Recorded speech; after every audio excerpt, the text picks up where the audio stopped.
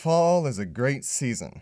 After the blazing heat of summer that feels like you're cooking from the inside out, and especially after the smoke season, we finally get a breath of fresh, cool air, and rain, and falling leaves, and all the cool things that are associated with fall, including soup.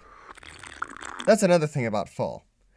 Since the weather is cooler, you can actually finally get back to using the oven and making things that require a longer time to cook. Plus, soup is warm. Good for colder days. Today, I'll tell you how to make one of my favorite soups, Russian beef borscht.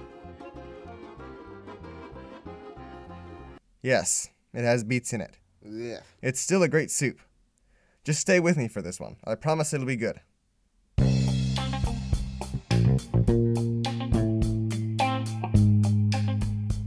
Welcome everyone to Dairy Free Dude. I am Logan Graham, and I'm here to talk to you about how to thrive in a world where dairy products seem to be as common as dirt.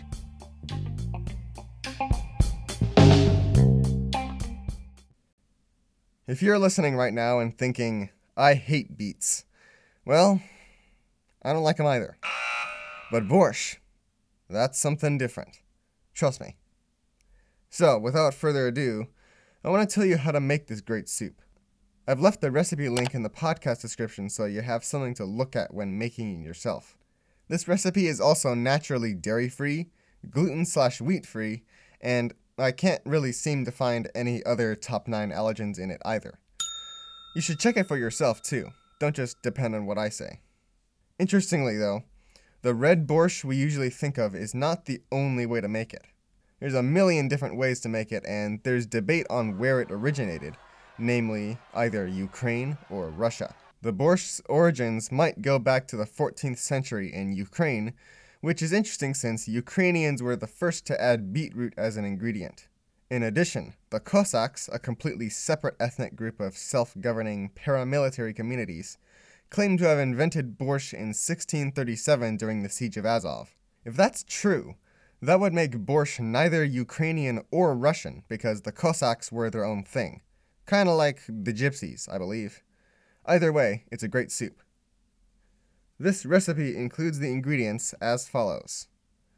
1 pound of lean beef cut into cubes, 12 cups of beef broth, 6 ounces of tomato paste, 1 teaspoon of salt, a half teaspoon of ground white pepper and a half teaspoon of ground black pepper, 1 tablespoon of vegetable oil, 1 tablespoon of minced garlic, about 3 cloves, 2 large onions peeled and sliced, 4 cups of shredded beets, 4 cups of shredded cabbage, 2 cups of shredded carrots, 1½ cups of thin sliced celery, 1/4 cup minced parsley or 2 tablespoons of dried parsley flakes, 1½ teaspoons of dried dillweed, 1 teaspoon of dill seed, 1½ teaspoons of sugar, and 2 to 4 tablespoons of fresh lemon juice.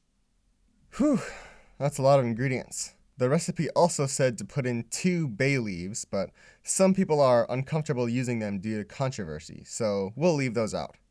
Anyway, first, before you do anything, put on some clothes that you don't care about. The chance of you getting beet stains on yourself is very, very high. After that, get yourself a large soup pot. You brown the beef chunks in the large pot on high heat. This seals in the tenderness. Add to the meat broth, tomato paste, salt, and the white and black pepper.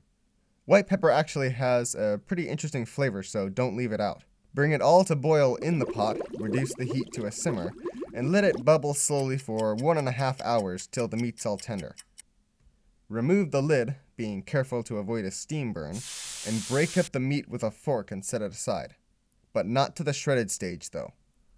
While the meat's cooking, in a large non-stick skillet you should heat oil and then add garlic and onions, and then add all the rest of the vegetables and saute them for 5 minutes or so.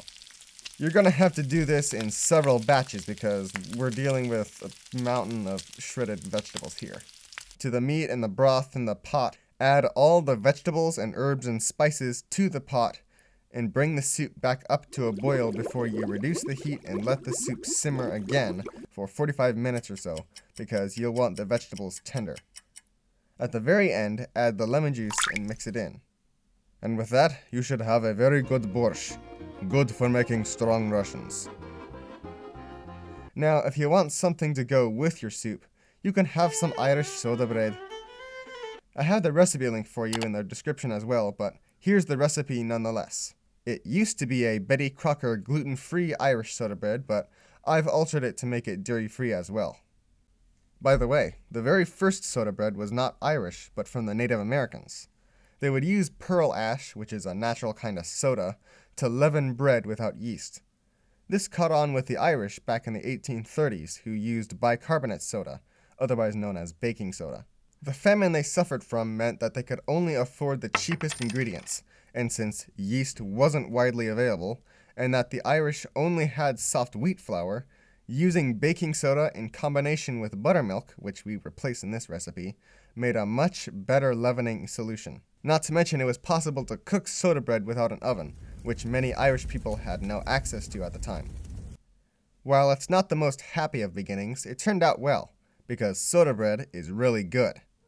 Let's see what we need to do to make some. You'll need 2 cups of Bob's Red Mill 1-to-1 flour to replace the Betty Crocker flour, 1.5 teaspoons of baking soda, 1 teaspoon of gluten-free baking powder, 3/4 teaspoon of salt, 1/2 teaspoon of xanthan gum, a half cup of raisins, 1/4 cup of sugar, 3 tablespoons of dairy-free butter, such as Earth Balance, 1 egg, and 1 cup of almond milk mixed with 1/2 teaspoons of lemon juice or vinegar to replace buttermilk. To make this, just heat the oven to 450 degrees Fahrenheit and grease a cookie sheet with cooking spray or shortening. Then stir together the 1-to-1 flour, baking soda and powder, salt, and xanthan gum in a bowl. Use an electric mixer, if you have one, to beat up the sugar, butter, and egg until it's light and fluffy. While the mixer is running, alternate between adding in the flour mixture and the buttermilk substitute.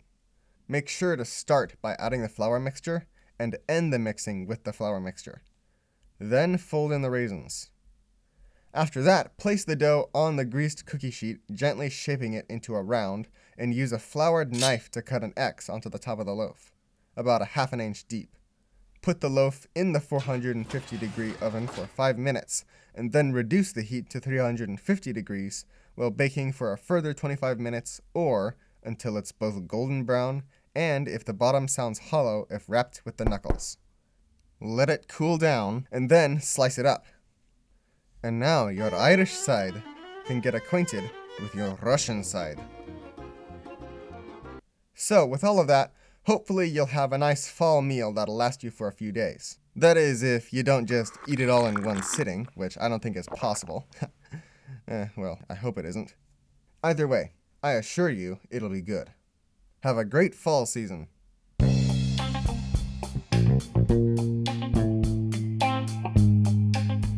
This is Logan Graham, the Dairy Free Dude. Live on!